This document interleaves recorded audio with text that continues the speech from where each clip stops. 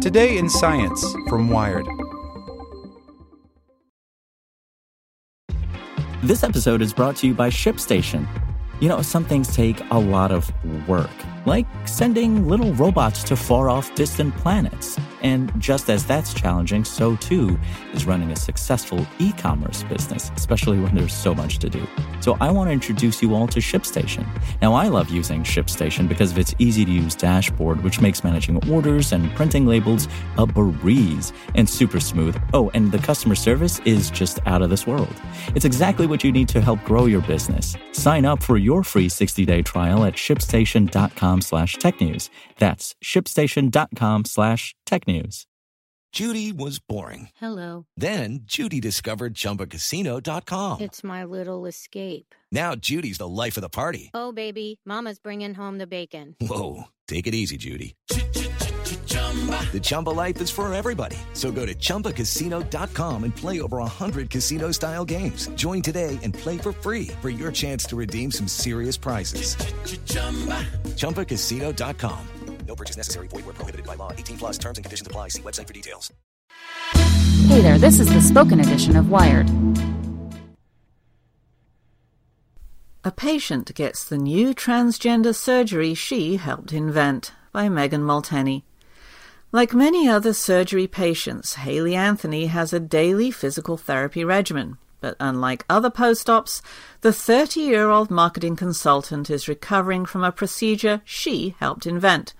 5 months ago, she became one of the first people in the world to have a piece of tissue incised from the cavity of her abdomen and turned into a vagina. A surgeon in New York City may have pioneered and performed Anthony's procedure, but the idea to try it in the first place was all hers. With only about a dozen doctors in the US who specialize in gender affirmation surgery, it's nearly impossible to keep up with demand, let alone innovate new ways of doing things.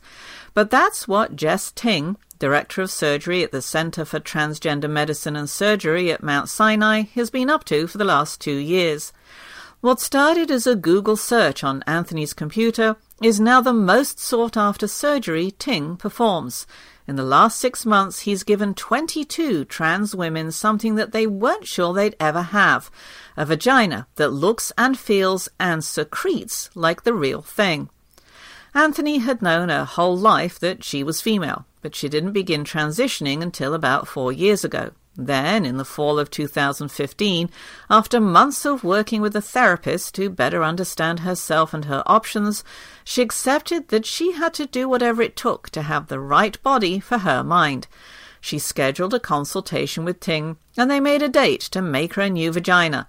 And then she went home and down a deep internet hole.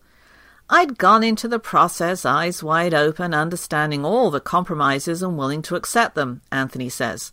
The procedure she was mentally preparing for involved slicing open the penis, removing most of the inside parts, and then folding the penile skin into the space between the urethra and the rectum, kind of like turning a sock inside out. In what has become the standard surgery from male to female bottom transition, the outside of the penis then becomes the inside of the vagina. But a vaginal cavity made out of skin doesn't do some things the inside of a vagina should, like get wet when aroused, and it does others it really shouldn't, like grow hair, even after electrolysis. For trans women with genital dysphoria, it's been the only real option for bottom surgery, and it's been a pretty good one, but the procedure can still leave many disappointed. During her research, though, Anthony came across a paper describing the work of some doctors in India who were building vaginas a bit differently. They were performing surgeries on women with a rare disorder that causes the organ to develop abnormally or not at all.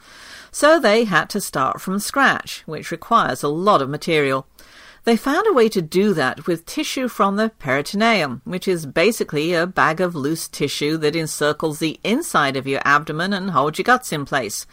She brought the paper into her next consultation and showed Ting. At first he was like, "What is this girl doing?" Anthony says, laughing. "I have no medical training and I'm not a scientist." But then he looked at it and he said, "Ooh, there might be something there."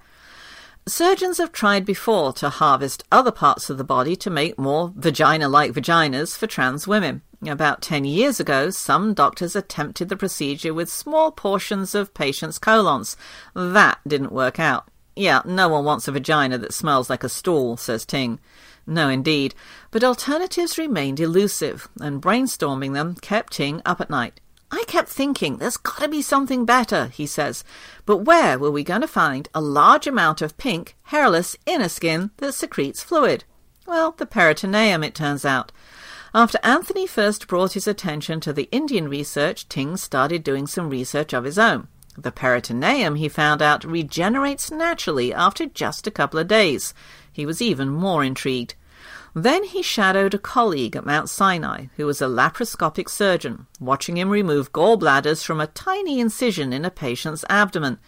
And he watched videos of surgeries that gave him a better look at the tissue to see how much of it he could harvest with the same technique. It's just like taking a tool you're well acquainted with from a toolbox and using it in a new way, he says. Ting's first patient went under the knife about 6 months ago. It wasn't Anthony. Though she wanted to be the first, a change in insurance plan forced her to push out her surgery date to April of this year. But she's glad she got in when she did.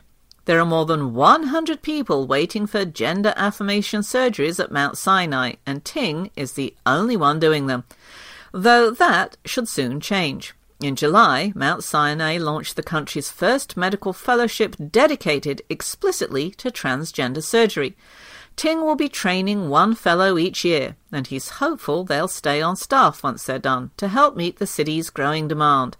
Another important part of their job will be to follow up with these surgery patients over the next few years. While the new procedure is showing far superior results so far, it will be important to monitor to see how it holds up long term. Today, more and more transgender men and women are scrambling to schedule gender affirmation surgeries, scared that the Trump administration is sliding shut their recently opened window to accessible healthcare. In May, Health and Human Services Secretary Tom Price told a federal court that he's reworking a provision in the Affordable Care Act that requires states to cover transgender care through their Medicaid programs. The rewrite is likely to free states to refuse coverage for hormones, counseling, and surgeries for transgender men and women. Not that they have to wait. Price said he's declining to enforce the rule in the meantime.